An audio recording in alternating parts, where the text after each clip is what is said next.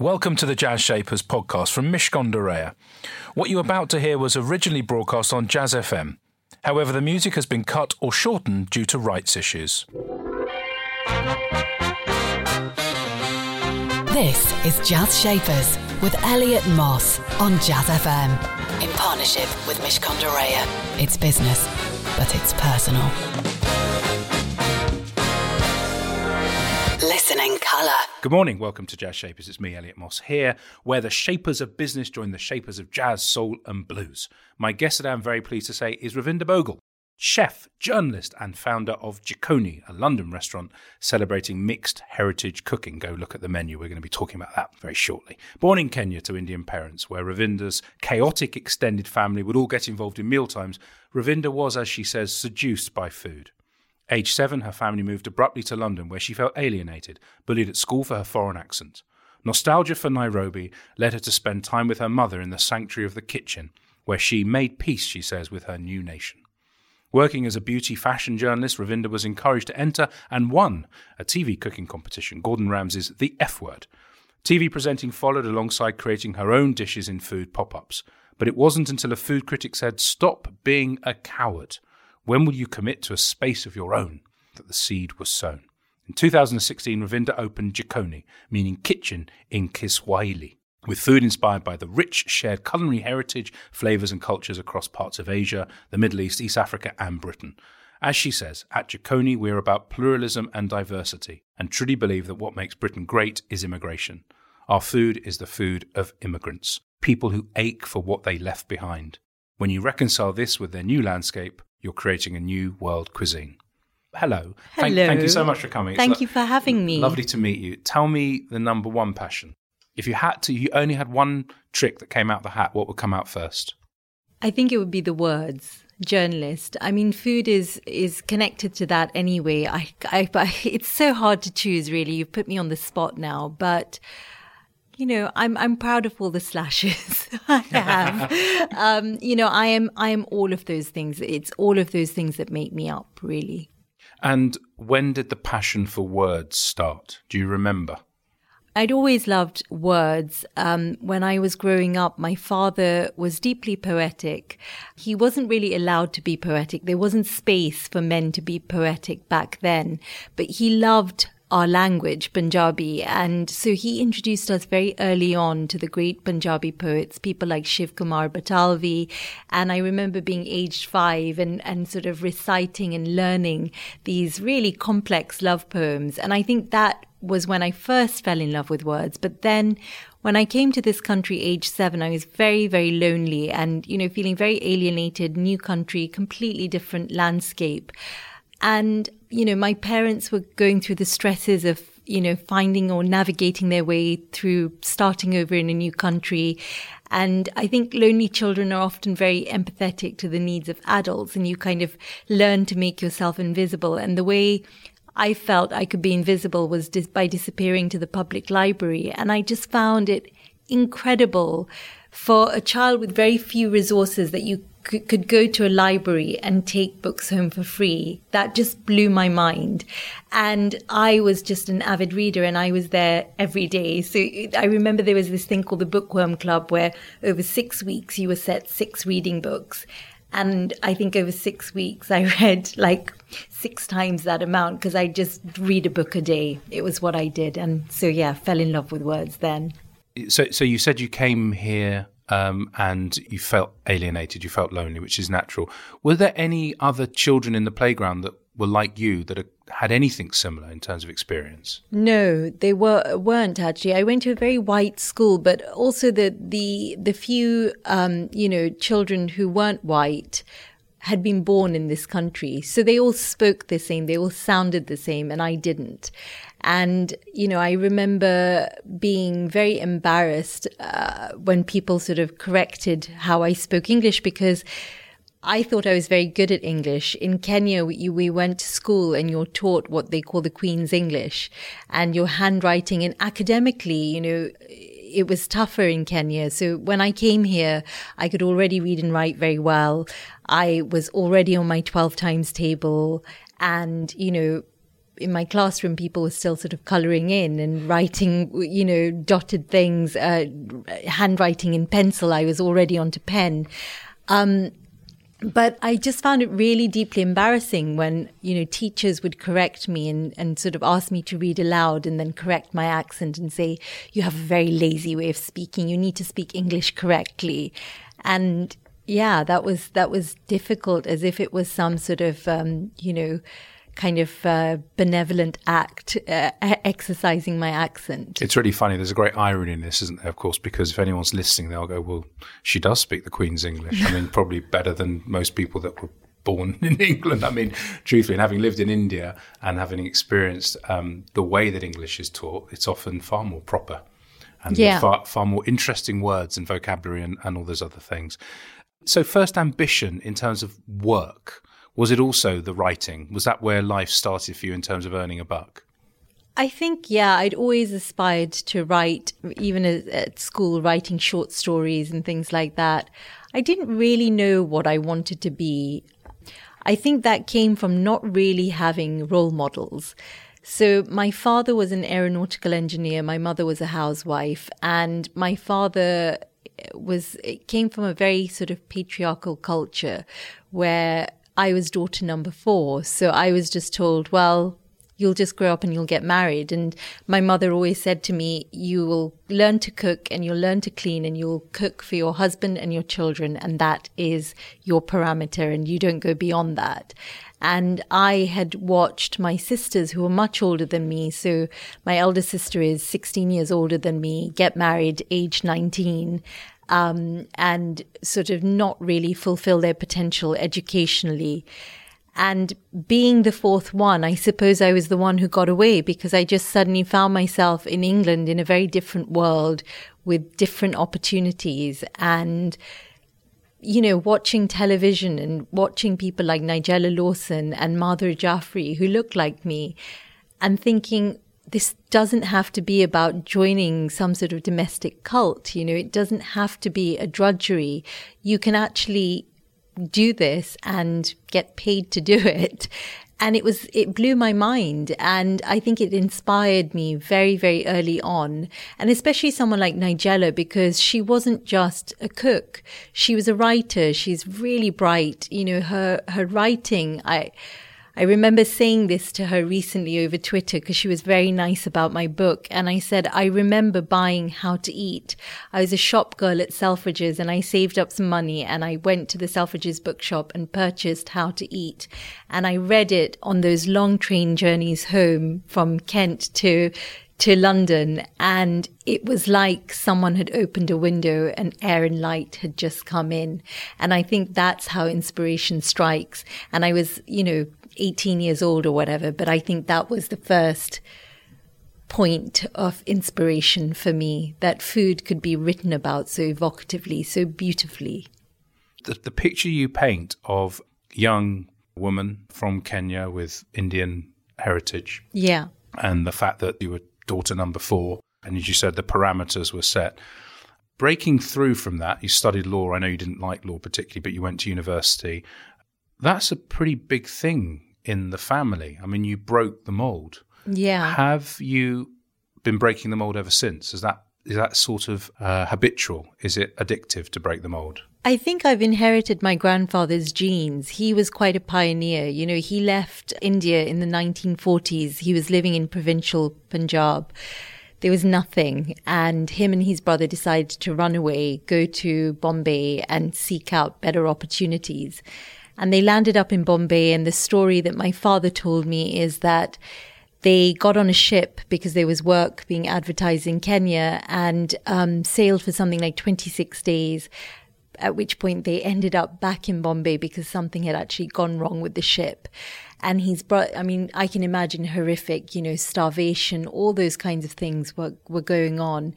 And his brother said, I'll never do that again. Yet he, a month later, got back on that ship and sailed out and landed up in Mombasa, fell so deeply in love with the kind of really benevolent alluvial earth, this red earth, and just decided to lay down our roots. And he was on his own. And, he really struggled from what I have heard. You know, he was tricked in business.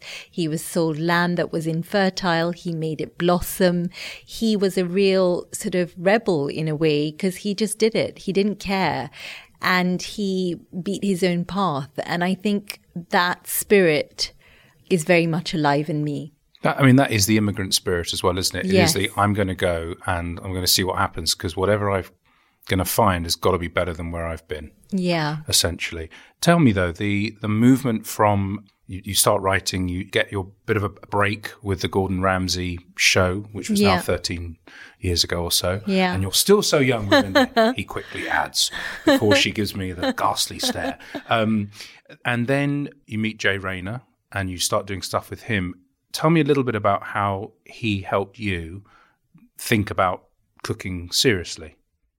So I was doing a show for Channel 4 with a terrible title. It was called Food, What Goes in Your Basket? And it was a 6-part series, and I was this sort of roving reporter, and I'd go off and I'd go to all parts of the world and talk about the politics of food.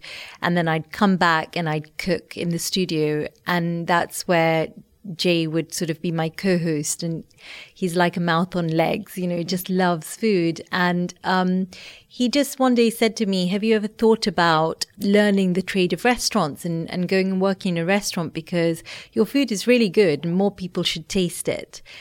And I just took it very, very seriously. And he's surprised even that I took him so seriously. But I think when you haven't had mentors, you're always looking for someone to mentor you. You're always looking for someone to give you advice, to sort of show you the way. And my self-belief really came from people like that, telling me, you can. I never believed it of myself until someone saw it in me or saw that potential in me and told me. And so I did. I just went and started doing stages and working in people's restaurants, and I found it really tough, really, really hard. And then at the same time, the whole supper club and pop-up scene was taking off, and I was offered a takeover of a night run by a chef called Anna Hansen, another wonderful woman and chef. And she just said, just do this. And I said, there is no way. I've never cooked for more than 20 people. And this was like 90 covers. And she said, no, I believe in you. You can do it. Just do it. Your food is delicious. You'll be able to do it. You'll get it. It's practical. You know, once you're there, you'll figure it out. And I did it, and it was such an electric night, and so many incredible people turned up, and the response to the food was incredible. You know, everything I'd put into the food, people could taste, which was incredible. And at that point then, there was someone from Selfridges who said, oh, well, why don't you come and do a pop-up at Selfridges? And I suddenly felt that I was on this conveyor belt, one after the other, and I couldn't quite get off. And then in between that, I started getting approaches from chefs mainly to do private catering for them. So I ended up cooking for people like Bruno Lube in his home, and Brett from the Ledbury, who, I mean, I still can't believe I cooked for, you know, I did his birthday party. And just to get that was incredible. And then, I'd been doing this sort of 6-week run, and there'd been a food critic who'd been coming to quite a few of my things. And she just took me aside and said, well, when are you going to stop being such a coward and find a space of your own? And it was in that kind of Virginia Woolf-esque mode, you know, and it just, that spoke to me. And I had been approached 6 years before by an investor who'd said, let's do this. And I'd spent 6 years saying no to him. And finally, I had birthed the idea of Ciccone, my philosophy, the menu, the culture I wanted in my restaurant. And I was ready. And then I spent 2 years looking for a site because there were no sites available. And I only wanted to open in Marylebone. So not fussy at all. No. It's not fussy. No, it's not precise. Stay with me to find out what happened in the next chapter of this beautifully written book. I feel like I'm reading a book as you speak. You do speak beautifully. But this book about Ciccone, and Ciccone is coming up in the next part of Jazz Shapers because Ravinda Bogle will still be with me telling me all about it. Right now, we're going to hear a taster from the Mishcon Academy digital sessions, which can be found on all the major podcast platforms, as I hope you know. Mishcon Dorea's Victoria Piggott and Dr. Rebecca Newton, organisational psychologist and CEO of Coach Advisor, discuss the impact of women in positions of leadership and on boards. The Mishcon Academy Digital Sessions. Conversations on the legal topics affecting businesses and individuals today. If you could see one change in businesses, organisations, in relation to women and getting women into leadership roles, on boards, in the executive, what would it be? It would be healthier cultures, because it is not enough just to have the women in the positions at all layers of leadership. We want to see that. You know, a lot of my client organizations have goals for 2030 of 50% women in leadership positions across the business. I'm concerned where they don't have clear strategies for how they're going to achieve that. And it needs to coincide. So I think that's the right thing to do, is to have goals, to have strategies for how you're going to achieve those goals. And it has to coincide with what kind of culture changes do we need to make to leadership teams and to the organization as a whole in order to make sure that we see the positive returns of having women in leadership positions, and that those women in leadership positions have a positive experience, that they feel that they are able to contribute and bring their best self to the organization, to those roles, to the meetings. And to question why hasn't that happened before is probably a good way of looking at that, if we're just doing it because we know that we need to now. So I would say the biggest change that I would like to see is to make sure that there is alignment around healthy teams and healthy cultures, not just the number of women in these positions. The Mishcon Academy Digital Sessions. To access advice for businesses that is regularly updated, please visit mishcon.com. Jazz Shapers on Jazz FM. In partnership with Mishcon Dorea. It's business, but it's personal. You can enjoy all our former Jazz Shapers and hear this very program again with Ravinda by popping Jazz Shapers into your podcast platform of choice. If you have a smart speaker, you can ask it to play Jazz Shapers. They're very obliging now. And there you will find many of our recent shows. But back to today, it's Ravinda Bogle, chef, author and founder of Jikoni, a London restaurant celebrating mixed heritage cooking. That's what it says here. Without those people nudging you, without those people giving you the self-belief, do you think we would be here now talking about Jikoni? I don't. Actually, I don't. I think that it did take other people to tell me. I didn't have the self-belief, you know. Do you have it now? I have to pinch myself often. I do, I do. And I know what I'm capable of, but I'm very lucky. I have a very supportive husband who really believes and has enabled a lot of what I do. He just really believes in everything, my vision that I see, and he just makes it possible. I think that's really, really important. And then I have just a really wonderful team. I mean, I can't tell you, especially in this period of, lockdown and COVID, the dignity and the grace that the team at Jikoni have shown has just been incredible. And the belief in what we do as well has increased, if anything. And I think I'm very lucky to have that. And then just the guests that we get in. I love being in Marylebone. It's a neighborhood, it's a community, and we get the same people in over and over again. We've made friends with people. I always wanted to open a place where we had lots of regulars, where we knew the names of people, where we, knew what their dogs were called, where they would go on holiday.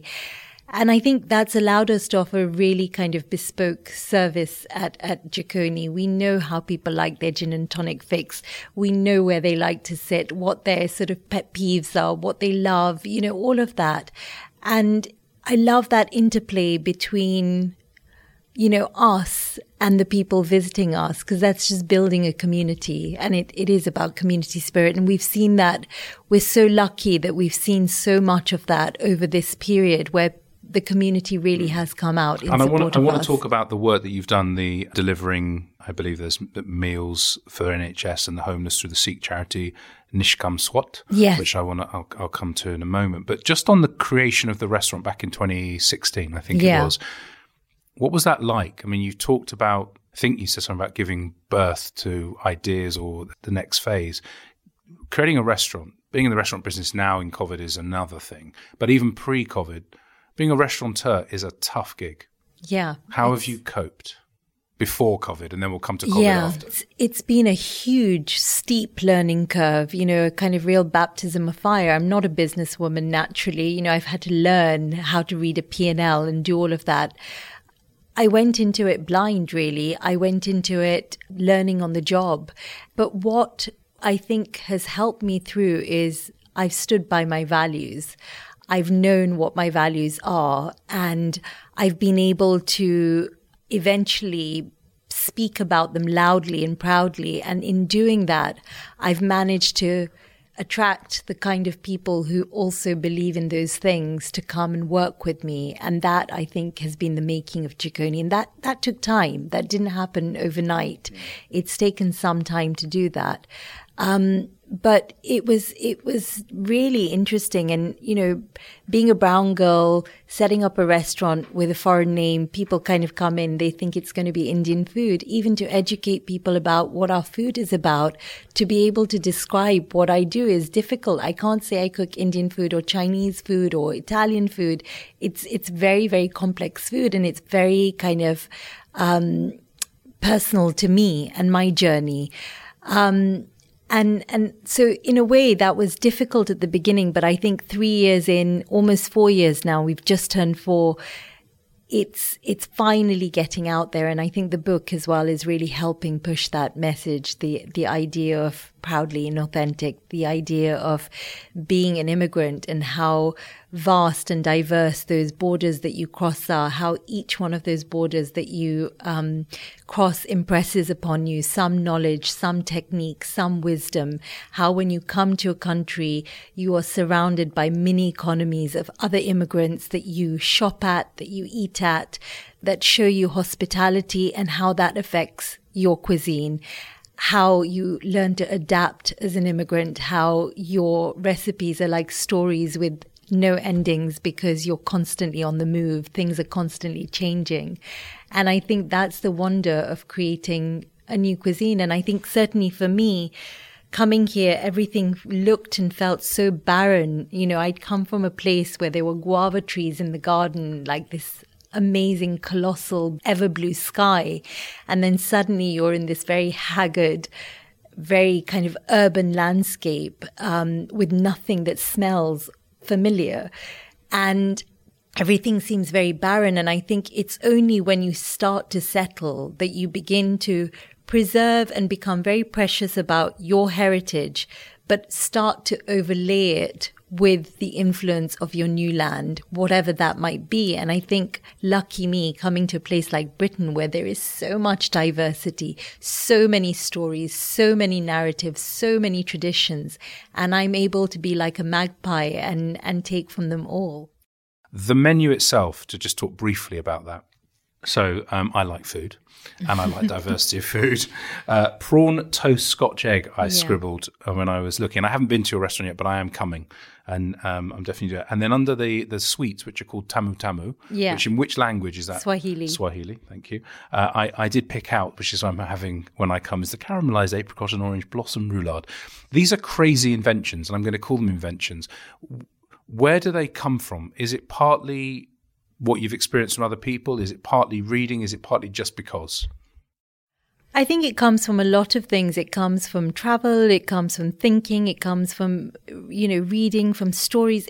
That inspiration can come from many places. The prawn toast Scotch egg in particular, I think really sums up what we do, because we've taken two perennial favorites. Everyone knows what a Scotch egg is, a British Scotch egg. We've taken a Chinese prawn toast, and we've put them together, and we think we've created something that's better than the sum of its parts.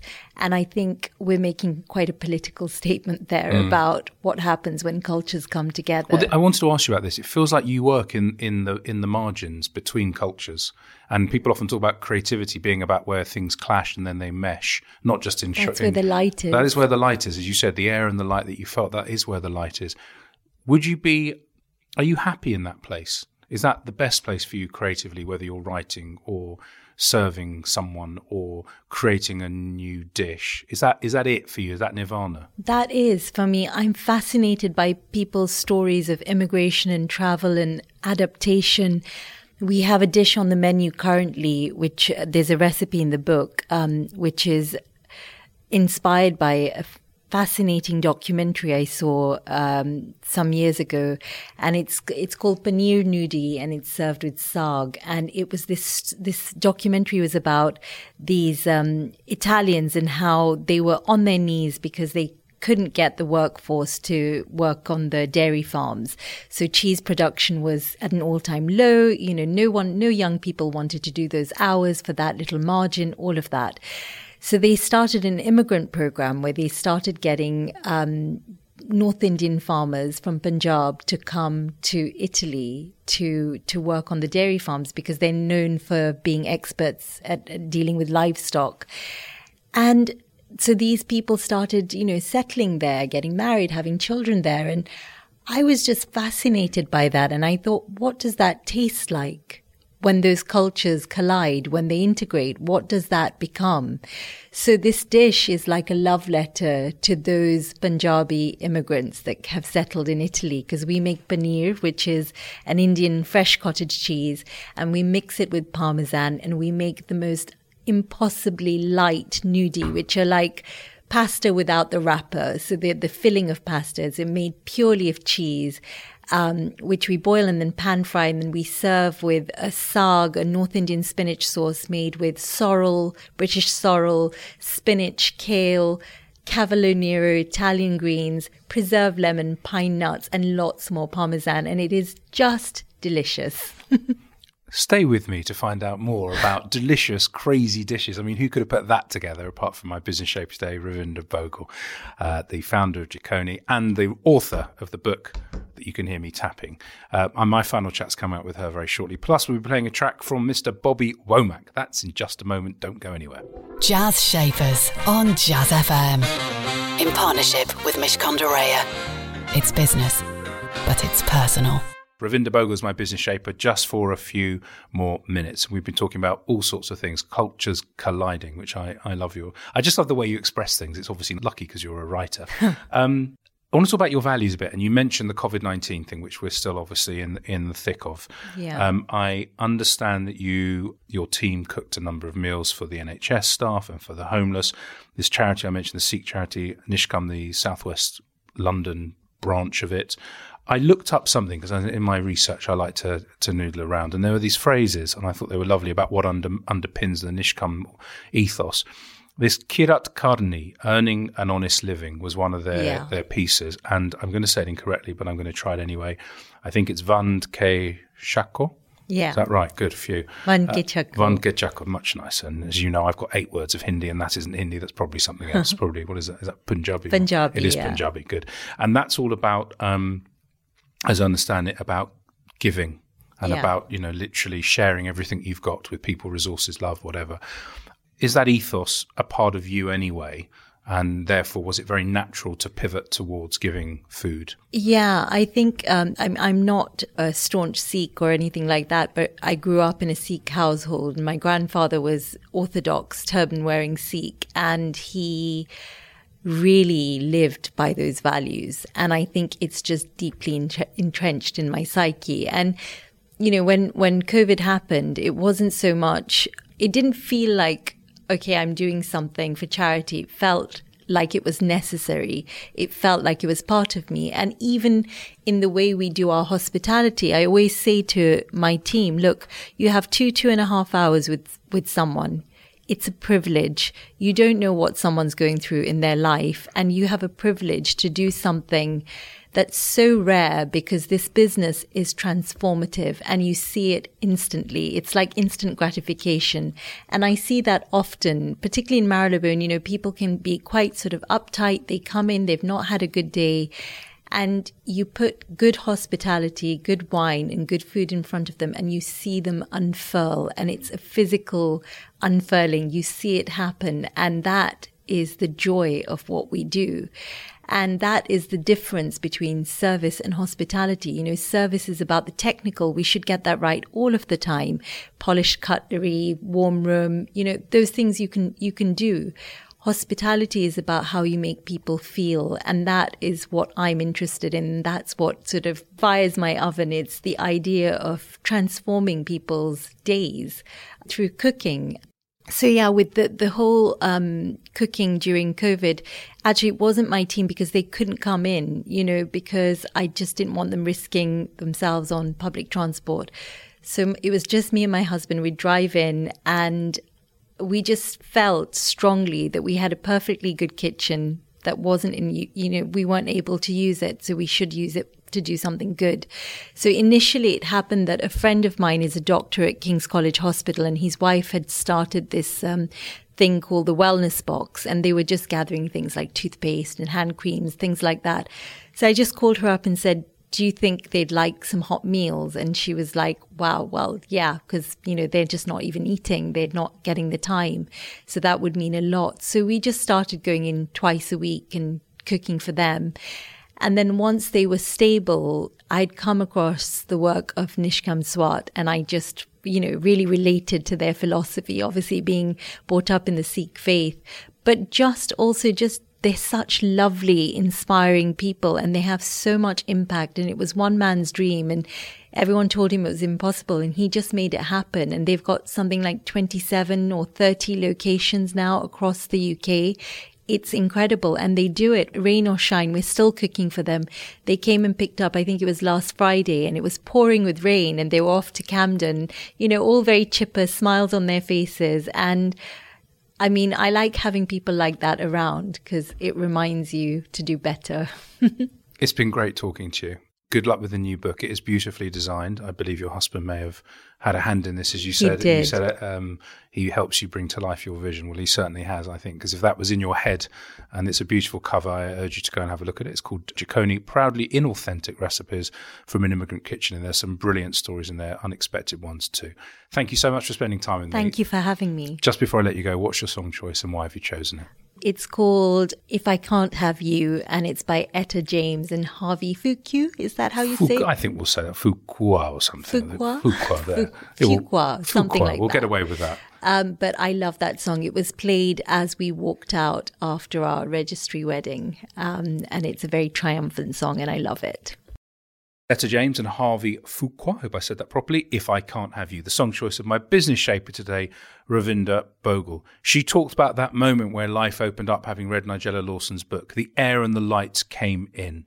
She talked about standing by her values, and that has stood her in fantastic stead all the way through her various multiple different careers.